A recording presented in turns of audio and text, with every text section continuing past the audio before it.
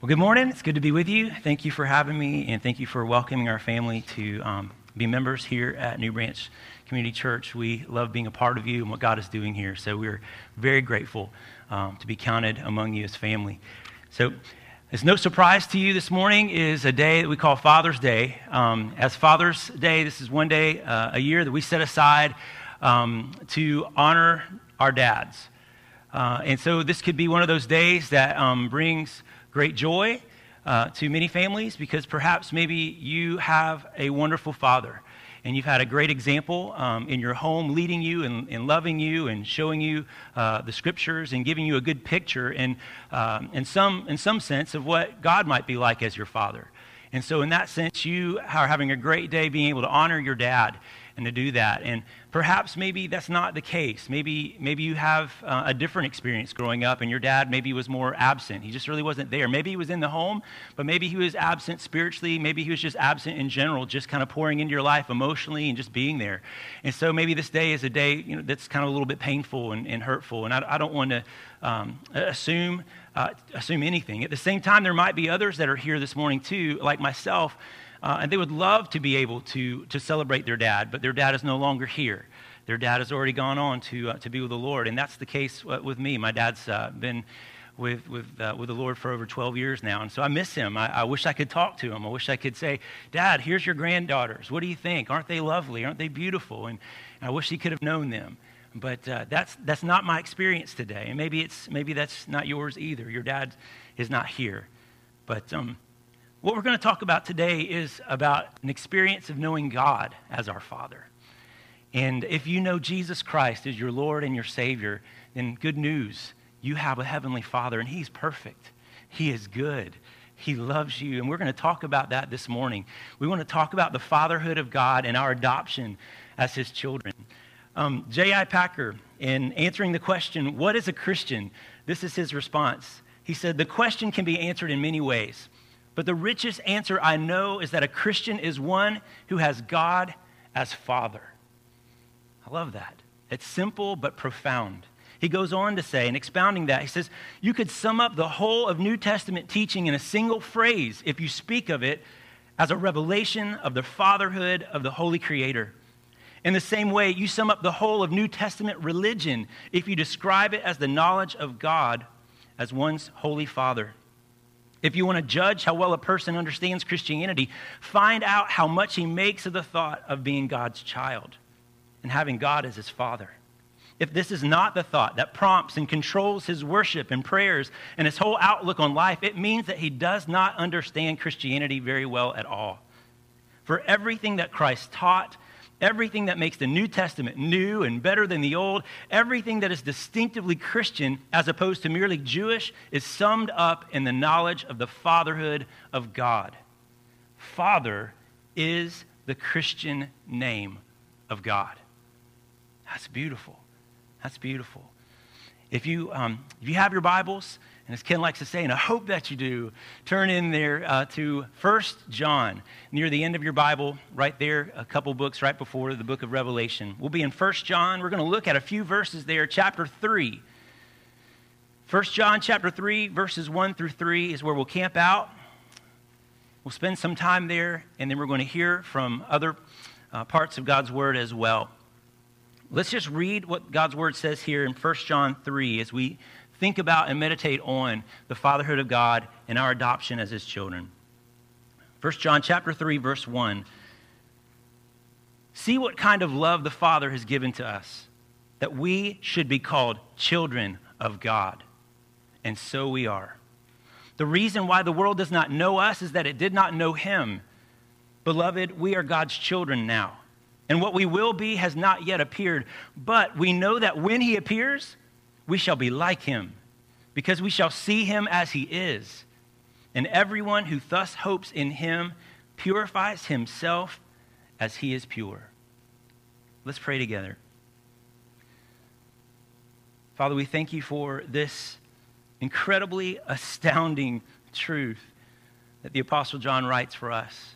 And we need to just spend some time this morning and just try to wrap our heads and our hearts around this idea It's more than just an idea, but it is a reality for all who've put their faith in Jesus, who've turned from sin and put their hope in Christ alone to reconcile them to you, God. We are sons and daughters. That you would call us your children and that you would be our adoptive heavenly Father. And you are perfect Father, good and loving and wise in all of your ways. You are for us. I pray that this morning, God, that this truth, God, would come out in power, that through these words, through your Holy Spirit, Father, who inspired these words, and your Holy Spirit that does indeed indwell and fill me, I pray that you would use me, God, as a humble servant carrying your message forth. And God, may you take your word and may you plant it into the hearts of your people this morning, and may it not return void, but may it accomplish the purpose for which you sent it out. May you encourage, may you uplift, may you build up, may you strengthen. Would you give hope where there's despair, where there's sadness? God, would you bring joy? God, I just pray for even those in this room that may not know you as Father. Maybe they know you only as Judge, and they fear you, God. May they hear something about your kindness and your tender heart this morning as Father that would draw them to trust Jesus this morning so that they might know you in that way. So now, Father, would you speak through your word in power? In Jesus' name we pray. Amen. We're going to camp out a lot here in first verse for a little while. 1 John chapter 3, verse 1. In the ESV, from which I'm reading and preaching from, it starts by saying, see what kind of love the Father has given to us, that we should be called children of God. And so we are. See what kind of love. We're going to get there in a minute. The New King James says it like this, behold what manner of love the Father has bestowed on us, that we should be called children of God. The New International Version says it like this, see what great love the Father has lavished on us, that we should be called children of God. And that is what we are, with exclamations all throughout. I think that carries the meaning of this text really, really well. And I love this word behold, because it's not really a word we use an awful lot, but this word, the see or this behold, is actually in the imperative. It's a command. It says, this is something you are to do. It says, behold, dwell on, think intently, put your focus on, ponder, study, give great attention to this incredible truth. What is that truth? Behold. What manner of love the Father has bestowed on us. See what great love the Father has lavished on us. Stop for just a moment and think about this. This is almost too good to be true. We're going to see in a moment, it's not too good to be true. It's true. But it almost seems staggering, like how is this possible?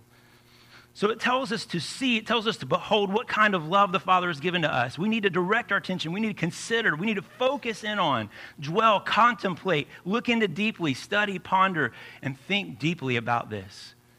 So let's take some time this morning and meditate on this truth that God calls us his children. Well, what kind of love has the Father given to us? It says, see what kind of love the Father has given. Well, what kind of love has the Father given to us? Well, it's a love that he lavishes on us. He's not stingy with his love. He doesn't measure it out. God is just gratuitous with his love. He just pours it out and heaps it up without measure, without being stingy. That's the kind, I love the word lavish. That's the kind of love that the Father has given to us, a lavishing love. But the kind of love that he's talking about here is the kind of love that we, human, sinful beings created in his image who rebelled against God, that we should be called children of God. The kind of love that would cause God to call us his children. Behold, what manner of love. See what kind of love. It's the kind of love that God should call us his children. And we should be amazed. Do you not hear it in John as he writes? It's almost a parenthetical statement. As in the first 3 verses of John chapter 3 is sort of like he's in this idea and this theme about what it means to be a son and a daughter of God. But he just stops and says, we just need to hold out and camp out here for just a moment. For 3 verses, he says, let's just dwell on this. Why does he sound so amazed? Why is John so amazed? Think about this, that God should call you a child of his. Are you astounded and are you amazed that when you read this, that this is true?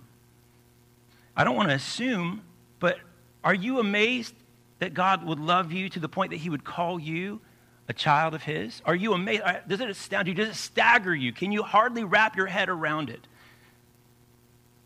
Or do you just kind of take it for granted? Well, of course God loves me. I mean, have you looked at me? I'm pretty awesome, right?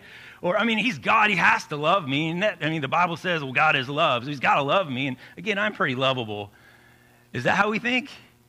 Or we really need to get back to, the reason this is so staggering, the reason this is so astounding and so amazing is because we have to not forget who we were. Who were we before we came to know Christ as Savior and Lord? Who were we before God adopted us into his family? This is what is so amazing. Let's just take a moment to step back and think about this. These are some of the things the Bible calls us before we came to know Jesus Christ. It says that we were an enemy of God. That's pretty harsh, that we were an enemy of God. Basically, it talks about that in Romans chapter 5, verse 10. For if while we were enemies, a condition that was true of all of us before we were reconciled to God by the death of his Son. This is true. If you don't know Jesus Christ as Lord and Savior, you've not turned from your sin and trusted in his sinless life, his substitutionary death, and his resurrection to make things right between you and the Father, the Bible is clear that right now you stand as an enemy of God. You don't want to be an enemy of God. But this is true of all of us, that when we are born into this world, we are born as enemies of God. It says the Bible also calls us haters of God. And we don't probably think of ourselves like that. If anything, we might consider ourselves indifferent to God, like we don't even think about him.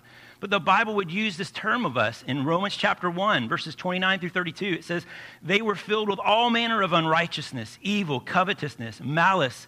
They are full of envy, murder, strife, deceit, maliciousness. They are gossips, slanderers, haters of God, insolent, haughty, boastful, inventors of evil, disobedient to parents, foolish, faithless, heartless, ruthless, though they know God's righteous decree that those who practice such things deserve to die, they not only do them, but give approval to those who practice them. So we are enemies of God. We're haters of God. We're rebels. We're lawbreakers. Every time that we sin, the Bible calls that lawlessness. Sin is lawlessness. Well, where did the law come from? The law came from a good lawgiver, a righteous God who gives us a law, who shows us how we're to live in accordance with his character. But every time we see his law and his rules, we think we know better, or we don't want God to have any authority over us. We know what's best for ourselves. We break his law. It's cosmic treason. Every time we sin against God, that's what we're doing. And so we're rebels and lawbreakers. Here's what 1 Corinthians 6, 9 through 11 says. Or do you not know that the unrighteous will not inherit the kingdom of God? Do not be deceived. Neither the sexually immoral, nor idolaters, nor adulterers, nor men who practice homosexuality, nor thieves, nor the greedy, nor drunkards, nor revilers, nor swindlers will inherit the kingdom of God. And listen to this. And such were some of you. Now, he hasn't listed everything that could possibly be listed. That's just sort of a list that just sort of is representative of some of the ways that we have disobeyed God and stuck our fist in his face and said, we're going to do what we want to do. We're not going to submit to God and bow under his authority and recognize him as the rightful king of our lives. We're rebels and we're lawbreakers. The Bible calls us idolaters. Romans 1, 21 and 25 says, for although they knew God, they did not honor him as God or give thanks to him, but they became futile in their thinking, and their foolish hearts were darkened. They exchanged the truth about God for a lie and worshiped and served the creature rather than Creator, who is blessed forever. We were idolaters. There's only one worthy of our worship and praise, only one worthy of the life of our sacrifice, and it's God alone. The God who made us, the God who saved us, our Creator, our Redeemer. And yet, we would much rather give our heart, our worship, our lives, our service to things that were made by human hands. Maybe even things that God created, such as nature, rather than going back and recognizing behind all of it the Creator itself and bowing our hearts before him. We're all idolaters. We're not God-fearers is another thing the Bible says about us. Romans 3, 10 through 18, it says, none of us is righteous. No, not one. No one understands. No one seeks for God. All have turned aside. Together they have become worthless. No one does good, not even one. Their throat is an open grave. They use their tongues to deceive. The venom of asps is under their lips. Their mouth is full of curses and bitterness. Their feet are swift to shed blood. In their paths are ruin and misery, and the way of peace they have not known. There is no fear of God before their eyes. And we don't honor God. We don't respect God. We don't revere God. Many of us maybe not all of us, but many of us, I know that when it comes to my earthly father, he seemed to me a big man, strong and authoritative. But yet there was a tenderness about him. And at the same time, I knew he was for me and that he loved me, but I also, in a healthy biblical kind of fear, I feared my dad. I knew that when I had disobeyed, I deserved to get punished. I knew that spanking was well earned and that I didn't want to do that again.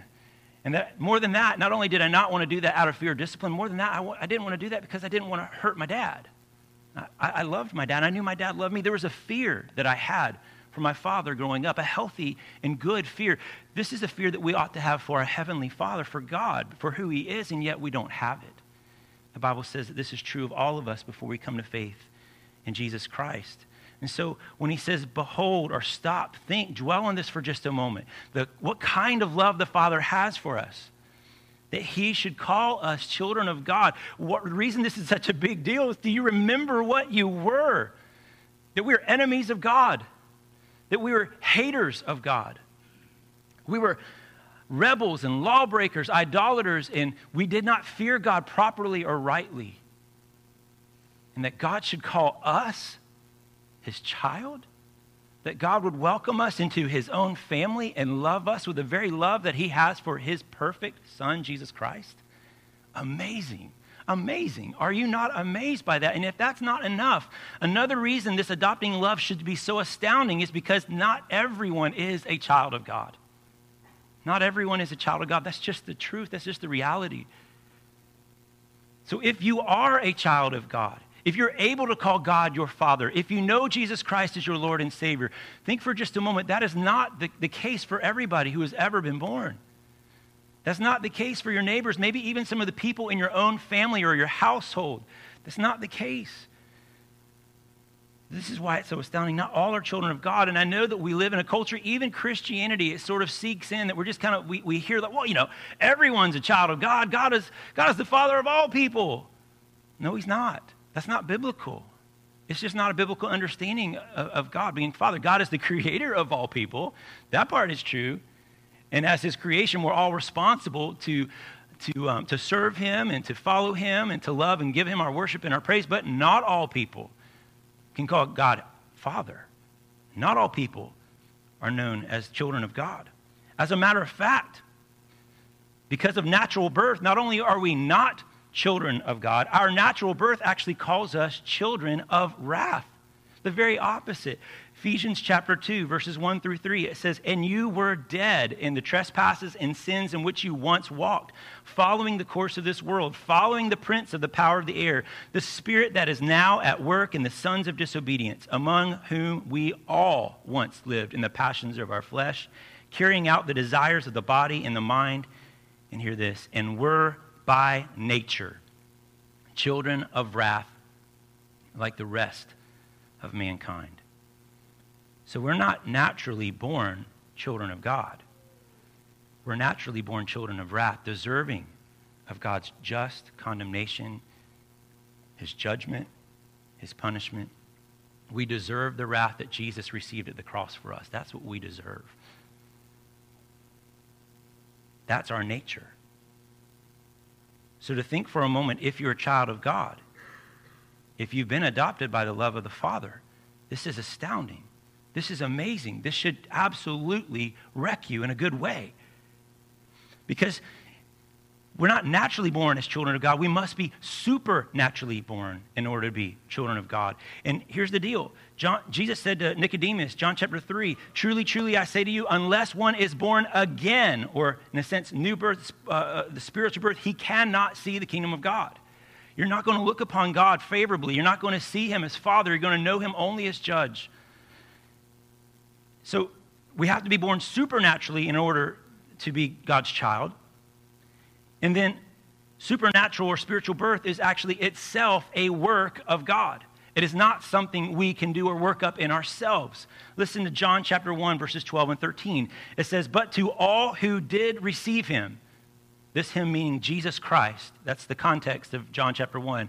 But to all who did receive Him, all who received Jesus, who believed in His name, He, Jesus, gave the right, or you could say the authority, to become children of God. who were born not of blood, meaning we didn't become a child of God just because I'm born. Here I am. I'm a natural born child now, so I'm obviously a child of God. It's not what it says. And it doesn't say that because your parents were and then you kind of grew up in their family, it was passed on to you. That's not what it says. You were born not of blood. You're not born a child of God. He says, nor of the will of the flesh, meaning I can't just say one moment, I think it might be a good idea to be a child of God. I think I'd like to have God as my father and just out of my own choice and volition choose God. It says it doesn't happen, nor of the will of the flesh. It's not because of my choice. And then it says you're not born a child of God, nor by the will of man. In other words, you can't choose for me. Not only can I not choose to be God's child, Ken or my dad or my mom or my wife or my kid, they can't choose for me to be a child of God either. This is what it says at the end of verse 13. But of God. So let me read that one more time. John 1, 12 and 13. But to all who did receive Jesus, who believed in his name, he gave the right to become children of God, who were born not of blood, nor of the will of the flesh, nor of the will of man, but of God. So if we're going to be God's child, it's not because we're born naturally. We have to be supernaturally born in order to be God's child. But supernatural birth or spiritual birth is a work of God. It's not a work that we can do or anyone can do for us. It's a work God alone must do. And this work is a result of God's sovereign electing grace. This is a work of God's grace. It's a gift.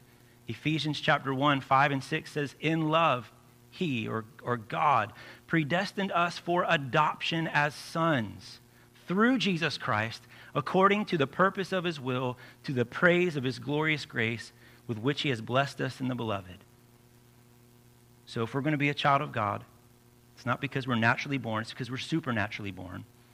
That supernatural birth is a work that God alone does, and the reason that God does it at all is simply because of God's own love and God's own will and God's own purpose. It's a gift of God's grace. And there's nothing else outside of God that should prompt him to do that, except just simply his electing choice and love to put his affection on you, on me. So why should we be so amazed and astounded by God's love? Let's review. Do you remember who you were before you trusted in Jesus Christ, the Son of God, to make you right with the Father? Do you remember who you were? Given that should, just like, how could God possibly want to take a rebel such as me, an enemy as me, a hater of his, and adopt me into his own family? Well, first of all, when he saves you, he gives you a new nature. That's the new birth.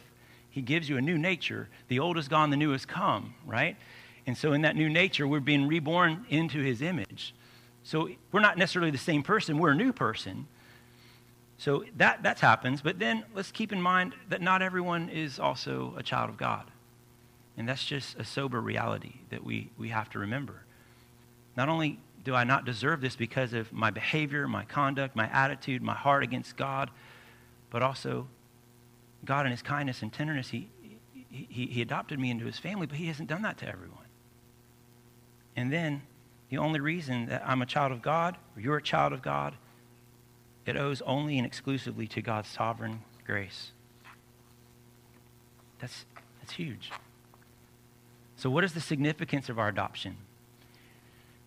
So in this culture, in the Roman culture, in this time in which these letters are being written, the practice of adoption was actually something that only or primarily wealthy, childless couples would undertake. And what they would do is they would find a young man of age, not a child, not an infant, like when we think of adoption today. Would find a young man of age who they thought was worthy to carry on the family name and become an heir, so they could pass on what they had to him and keep their family name going. That was the understanding here. So at the time of adoption, they received the full benefit or the full rights as sons, and would receive the full inheritance. At that time, it wasn't something they had to wait for. So what does that mean for us? Well, thinking of this understanding of God's adopting us and him being our Father, it means that we did nothing to deserve or earn our adoption. The difference is in the Roman culture, they would see, a young man who they thought had a character that was worthy of their family name. And so they're like, well, I'd be happy to, to call you an heir and to pass on and share my estate with you because you, I think, would represent the family well. There's been, you've kind of lived your life for a time, and we've been able to watch you, and we see character qualities that we believe and can affirm as good.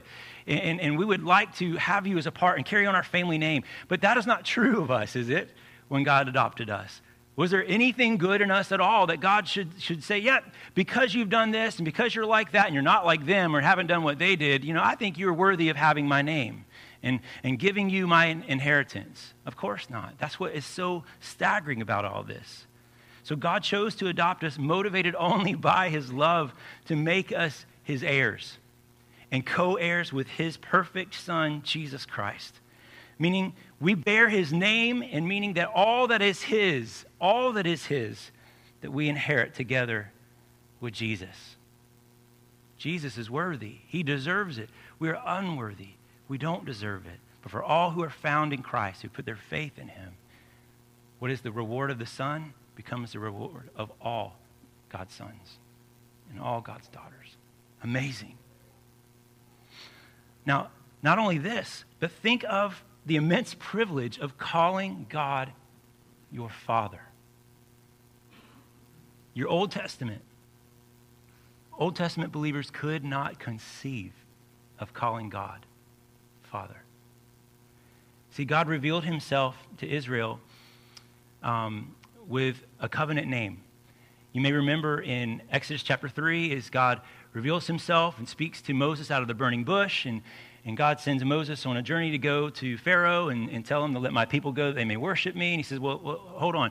So if I go, who am I to tell them who sent me? Like, who are you? And God gives him, tell him that I am sent you.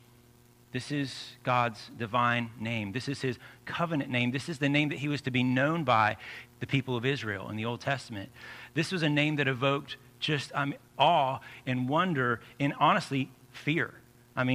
So this idea that God is the I am, the self-sufficient one, that he has no need outside of himself. And it really emphasizes God's holiness, his infinite holiness and his separateness from everything else. And so even in the worship of Israel throughout the Old Testament, they weren't able to really approach God. There was sort of a little bit of fear in approaching God. And there are all these sacrifices and all these kinds of things.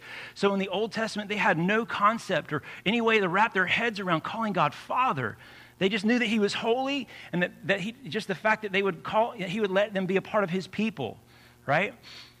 And yet, when you get to the New Testament, it's amazing. Jesus teaches his disciples to call God Father.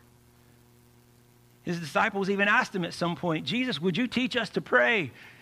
And what did Jesus say? When you pray, pray like this: Our Father in heaven, hallowed be your name. They saw something about Jesus and the relationship that he had when he prayed that was unlike it, and they want to teach us how to pray, and it starts with knowing your Father. You can call him Father. That's amazing. Not only this, but through the work of the Holy Spirit that indwells all New Testament believers. At the moment that you trust in Christ for forgiveness of sins and righteousness with God, God puts his very Holy Spirit inside you. And the Holy Spirit indwelling you enables me to cry out, Abba, Abba, which is an Aramaic term of endearment. This is a term that Jesus himself used in the Garden of Gethsemane when he knew that he was about to be betrayed and he was about to be a sacrifice for sinners on the cross. And there he was in the garden, and he's pouring out his heart, Abba, Father, if there is any other way, could you let this cup pass from me? You can see, even in that moment, there is an intimacy, a closeness, an endearment. Basically, this word Abba is the equivalent in our language of daddy or papa. It's a sweet name. Father sometimes seems sort of formal and but daddy and papa.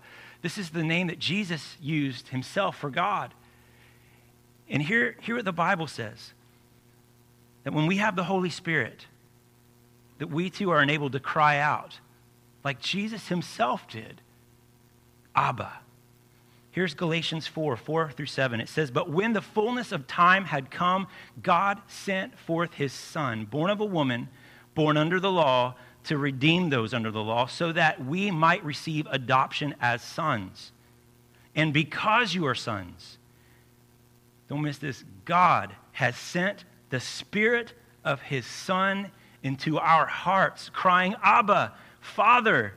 So you are no longer a slave, but a son, and if a son, then an heir through God. See, it was God who sent the Spirit of his Son into our hearts so that we would be able to cry out, that we'd be able to cry out and know God as our Abba, as our daddy, as our papa, that we would have that kind of relationship with God. See, it was God who did it. God wants us to know him as Father. God wants us to have a relationship with him as his own Son. Jesus had a relationship with him, to know the affection, to know the intimacy, to know the closeness of that relationship. For it was God who sent the Spirit of his Son into our hearts, enabling us to cry out, Abba and Father. So we're not slaves, but sons and an heir through God. There's a story of a missionary, I think his name was Ziegenbalg. I probably messed it up. But he tells of translating this particular text in 1 John chapter 3. And he had the aid of a Hindu young man.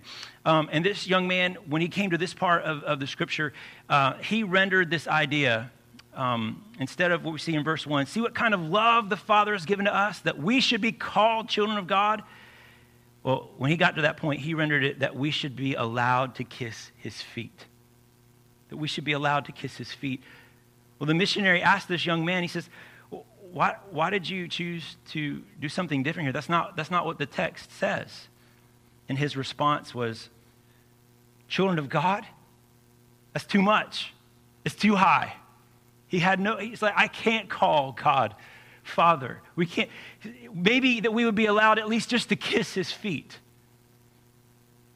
And yet, in case you might think for just a moment that this is too good to be true, John himself probably thought this was too good to be true, but just to bring a reality back on everybody, he comes back at the end of verse 1 and he says, see what kind of love the Father has given to us, that we should be called children of God. And he doesn't just stop there. He says, and so we are.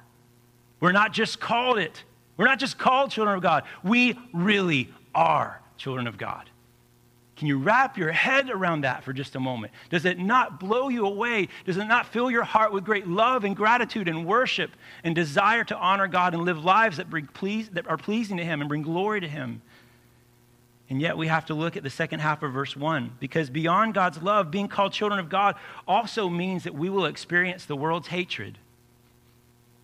This should not surprise us. Jesus himself told us as much. Look at the second half of verse 1. He says, the reason why the world does not know us is that it did not know him. You remember back in John chapter 1, I think it was verse 10, it said that Jesus came to his own, and his own did not receive him. They did not recognize him as God. They were not going to worship him as God. They were not going to follow him as God. They did not recognize him. They rejected him because he was not of the world. Brothers and sisters, Jesus told us this in John chapter 15, verses 18 and 19. He says, if the world hates you, know that it has hated me before it hated you. If you were of the world would love you as its own. But because you are not of the world, but I chose you out of the world, therefore the world hates you. So we have to wrap our heads around this. Because you can either be loved by God and be an enemy of the world, or you can be loved by the world and be an enemy of God. There's really no other way. So is God's love enough to make life in this world, life during your life here, uncomfortable, difficult? Are you okay and willing to receive persecution, whatever it might take, because you know that you have the love of your Father, and it is far superior to anything that you might experience on earth because you're a child of God from the world? Is that enough for you? Is that okay for you? Is that all right? You have to make up your mind, because to be a child of God is to recognize the world will not recognize you. The world will not applaud you. The world will not get behind you and celebrate you. Of all things, the world will do all that they can because they're under the power of the evil one. They will persecute you. They will destroy you. They will do all that they can to silence you, make your life miserable. You have to say, is knowing that I'm a child of God, is that far better than knowing that things on the earth right now might be really hard for me? Are you okay with it? Is that enough? Is that good enough for you? Well, look at when we get to verse 2. We've talked so far about what we are. What are we? We're children of God. If you put your hope in Christ, Christ himself has given you the authority. He's given you the right to become a child of God. Well, in verse 2, it talks about what we will be. What will we be? Verse 2 says, beloved, we are God's children now. It's not something one day will be. It's like we are God's children right now at this very moment. And what we will be has not yet appeared. But we know that when he appears, we shall be like him, because we shall see him as he is. So what are we now? We're God's children now. What we will be, there's a mystery to it. He says we don't really know. It's not fully known. But we do know this, that when Jesus appears, this is a reference to his return. This is a reference to when Christ will come back again for us. And when he comes back for us, it will be, God's patience at that point. It will be too late for people to repent of sin and turn to Christ. When Jesus comes back, he says at this moment, says what we will be is not yet appeared, but we know that when he appears, we shall be like him. What does that mean? I'll tell you what it doesn't mean. It doesn't mean that we're going to be little gods. Jesus is God. There's one God, Father, Son, Spirit. He is God, fully divine, fully man. We will not be fully divine. We're not going to be even a little bit divine, no divine. But we will be like Jesus in this, that we will have a new, glorified, resurrected body. It will have a body that will no longer be subject to decay or disease or death. We will not know pain anymore or mourning or crying. Any of that will not be our experience anymore. But not only that, the other good news, not just about having a new body like Christ, is that morally we will be perfect. Morally, we will not struggle in this body of flesh anymore with sin and disobedience to God, that we will perfectly and wonderfully love God, and we will serve God from a heart of gratitude and joy and worship and love, even as Jesus did when he walked on the earth. We will have that kind. We will be like Jesus in that way. Wasn't that wonderful? I know right now I'm a child of God. And what I will be, I can't wrap my head fully around it because it's still a mystery. But I know that when he comes back, when he appears, I'm going to be like him. And I'm going to have a body like his.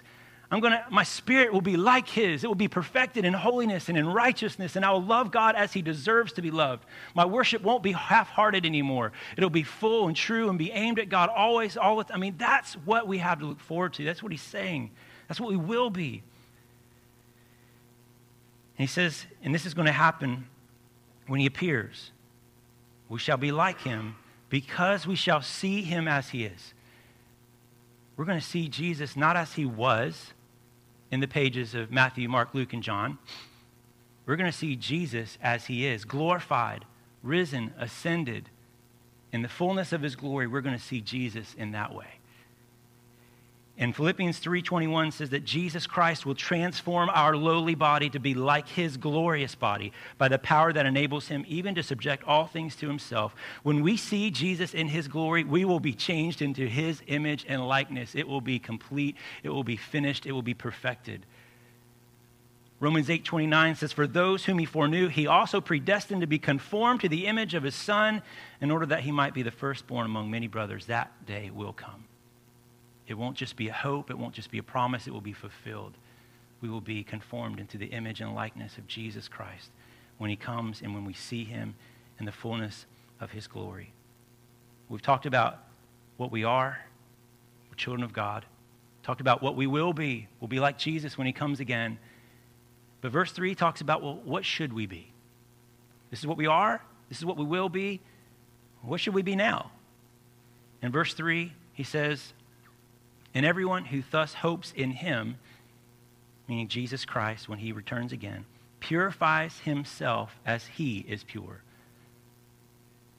In other words, since we have this hope, see, the word hope, biblical hope, is not the way we use the word hope. We use the word hope today for just about anything. Well, if my daughter, Trinity, would be like, I hope we have pizza for breakfast, lunch, and dinner because I love pizza. Like, she can hope that, but that's probably not going to happen. But she can have that hope. We hope your favorite team is going to win, the Super Bowl or whatever. You can hope all these kinds of things. But Christian hope, biblical hope, is hope that is guaranteed, hope that is certain. Hope is to the extent like it's already a done deal. You can go to the bank on it. It is confident. It is sure. He says, and everyone who thus hopes in him. What is this hope? We have this hope. Jesus is coming back. What is this hope? When he comes back, we're going to be like him. What does that hope do for us? Well, in the meantime, it says, you have this hope. You have this hope in him. Then we should purify ourselves. That hope should purify ourselves as he is pure. And this is just a New Testament way of saying what the Old Testament said. Be holy because I am holy. That's what God says. I'm holy. And if you're my children, be like me. Carry on the family likeness. We have this hope. We will one day be perfect in holiness. We're not there right now, but if that is where we're going to be, if that's our destiny, then let's just get on with that work right now. Let's be about killing sin. Let's be about putting on righteousness. Let's be about taking the power of God's Spirit and mortifying or crucifying the sin that still remains in us. Let's be about putting on the character and the righteousness of Christ. And let's do that in anticipation of this great day when this work that Jesus said, that the work that God began in you, he will complete it. It will be full. Well, we're a partner in this act of sanctification. That's where we are right now.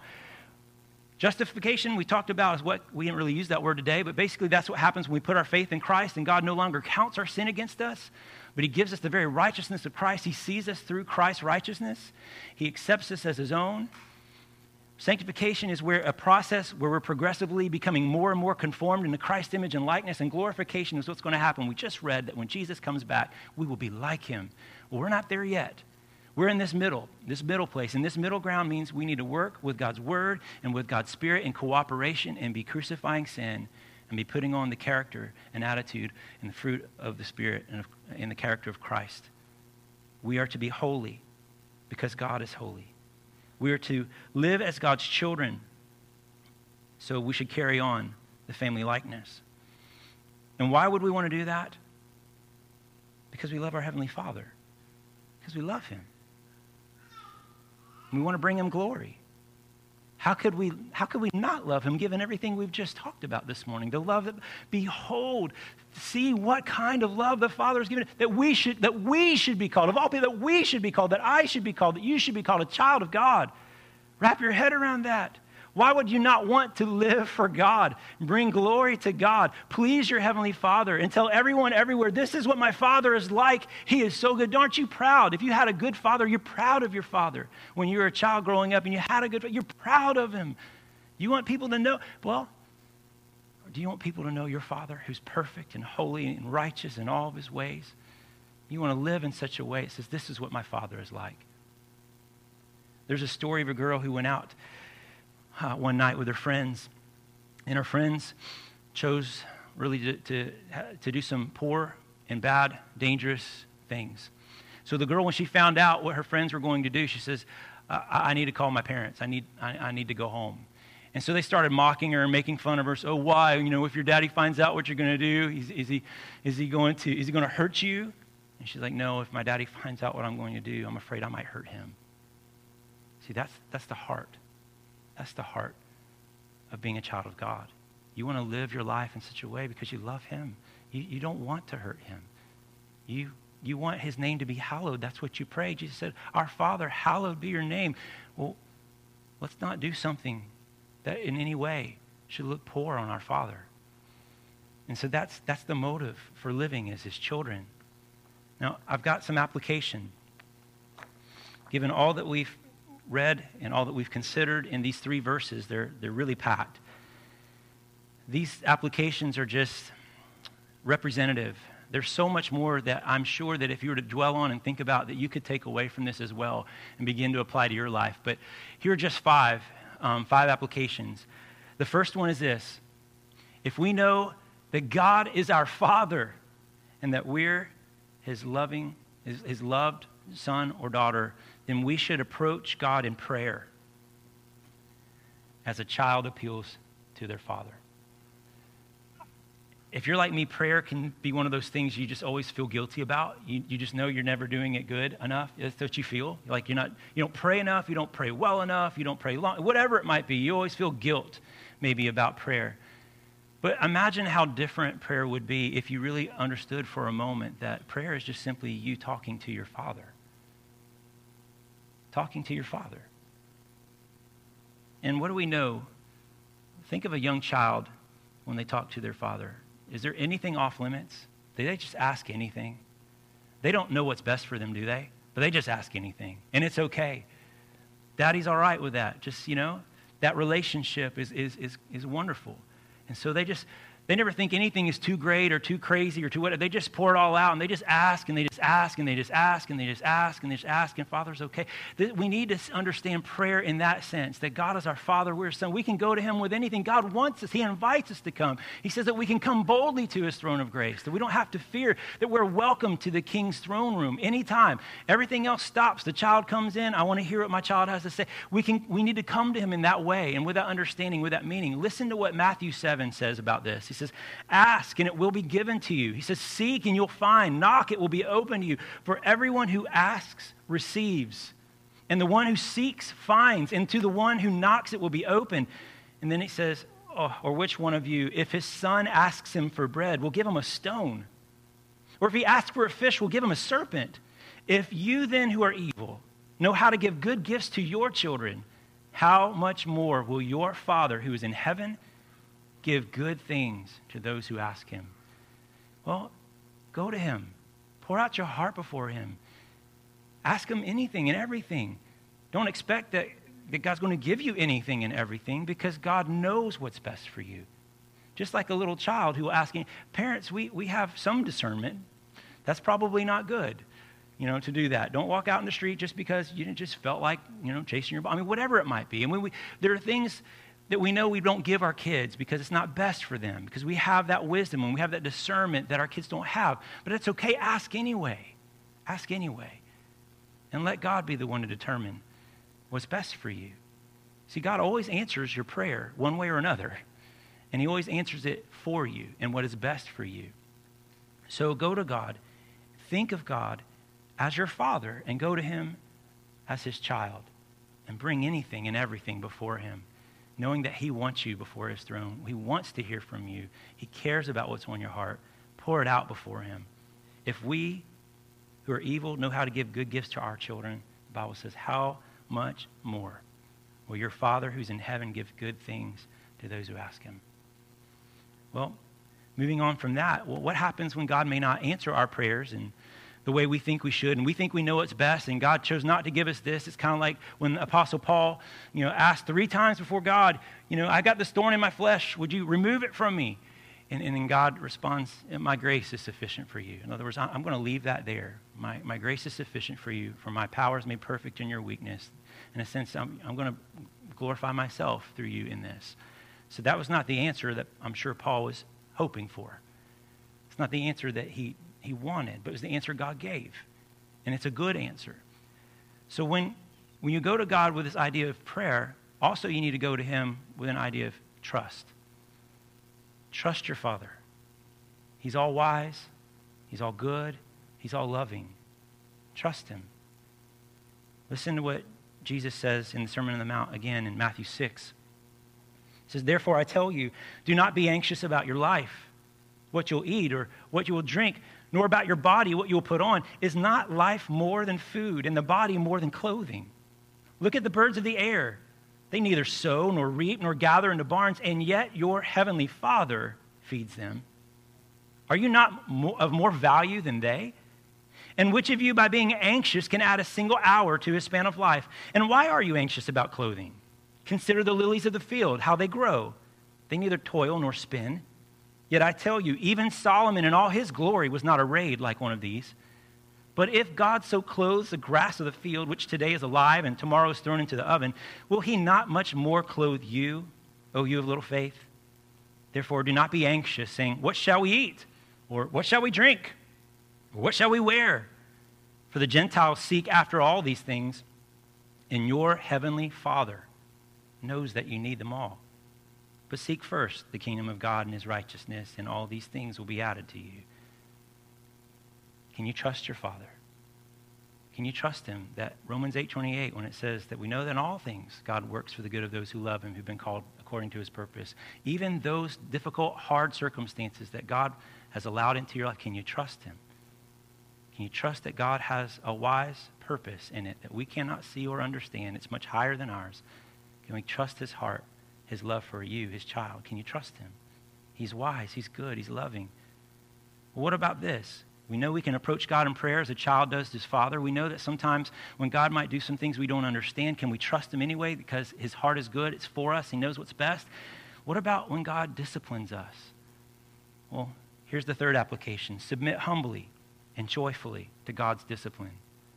Submit humbly and joyfully to God's discipline. Hear what Hebrews says in chapter 12, verse 5 through 10. He says, "My son, do not regard lightly the discipline of the Lord, nor be weary when reproved by him. For the Lord disciplines the one he loves and chastises every son whom he receives. It is for discipline that you have to endure. God is treating you as sons. For what son is there whom his father does not discipline? If you are left without discipline in which all have participated, then you are illegitimate children and not sons. Besides this, we had earthly fathers who disciplined us, and we respected them. Shall we not much more be subject to the Father of spirits and live? For they disciplined us for a short time as it seemed best to them, but he disciplines us for our good." And here's the purpose for that discipline, that we may share his holiness. Remember, that's the end. That's the end goal. It's the end game. That when he comes, we're going to be like him. We'll be perfect. Well, God, even right now, in sanctifying us, is disciplining us so that whatever circumstances, whatever things he brings in our life that might be difficult, it's for the purpose of disciplining us that we might share in his holiness, that we might better reflect and carry on his image and bear his image in his name wherever we go. The fourth application is this. If you're a child of God, act like a child of God. If you're a child of God, act like a child of God. Again, we're going to return to Jesus' Sermon on the Mount, Matthew 5. Verse 9, it says, "Blessed are the peacemakers, for they shall be called sons of God." God is a peacemaker. He brought peace by sending his son Jesus to die and shed his blood so that there would be peace between us and God. It required the sinless and perfect life of Jesus, his death on the cross, to make peace between us and the Holy Father. God is a peacemaker. Jesus, our elder brother, our Savior, our Lord, is a peacemaker. Well, why should we be peacemakers? In the same sense that we would be sons of God. Well, act like our Father. Act as a child of God. He tells us later in verses 14 through 16, "You're the light of the world. A city set on a hill cannot be hidden, nor do people light a lamp and put it under a basket, but they do on a stand, and it gives light to all in the house. In the same way, let your light shine before others so that they may see your good works and give glory to your Father in heaven." Act as a child of God. At the end of chapter 5, he says this, verses 43 through 48. Jesus says, "You have heard that it was said, 'You shall love your neighbor and hate your enemy.' But I say to you, love your enemies and pray for those who persecute you, so that you may be sons of your Father who is in heaven. For he makes his sun rise on the evil and on the good, and sends his rain on the just and on the unjust. For if you love those who love you, what reward do you have? Do not even the tax collectors do the same? And if you greet only your brothers, what more are you doing than others? Do not even the Gentiles do the same? You therefore must be perfect, as your heavenly Father is perfect." Again, all the things that we see as far as rules for conduct, so to speak, that Jesus gives us has everything to do with our adoption, has everything to do with representing our Father, knowing whose name that we bear and whose name that we carry. Well, what happens as a child of God, and it's inevitable when we blow it, when we do act poorly, and we make God's name, in a sense, we sort of drag it through the dirt. Well, here's our fifth and final application. Rest in the security of your Father's love and your adoption as his child. See, there are times when we're going to be prodigal sons and prodigal daughters. There are times when we're going to demand our inheritance early and waste it on wild and crazy living. And we'll do some really bad things that don't look at all like the family. When you go back to Luke 15, I want you to see, we may act prodigal from time to time. But God, he doesn't cease to act as the prodigal's father. What do we see in that story, that parable of the prodigal son? Well, when this prodigal son has spent all his money and he has nothing left, and he's had to hire himself out to feed pigs, and he doesn't even have enough money to feed himself, so he feeds himself the pods that the pigs eat. Finally, the Bible says he came to his senses. This is what it says in verses 17 through 24, Luke 15. But when he came to himself, he said, how many of my father's hired servants have more than enough bread? But I perish here with hunger. I will arise and go to my father, and I will say to him, Father, I have sinned against heaven and before you. I am no longer worthy to be called your son. Treat me as one of your hired servants. And he arose and came to his father. But while he was still a long way off, his father saw him and felt compassion and ran and embraced him and kissed him. And the son said to him, Father, I've sinned against heaven and before you. I'm no longer worthy to be called your son. But the father said to his servants, bring quickly the best robe and put it on him, and put a ring on his hand and shoes on his feet. Bring the fattened calf and kill it, and let us eat and celebrate. For this my son was dead and is alive again. He was lost and is found. And they began to celebrate. What does this mean? That if you're a child of God, you're adopted by God, and he is your father. He's a good father. He will never kick you out of his family. Know that we can play the role of the prodigal, but God continues to play the role of the prodigal father.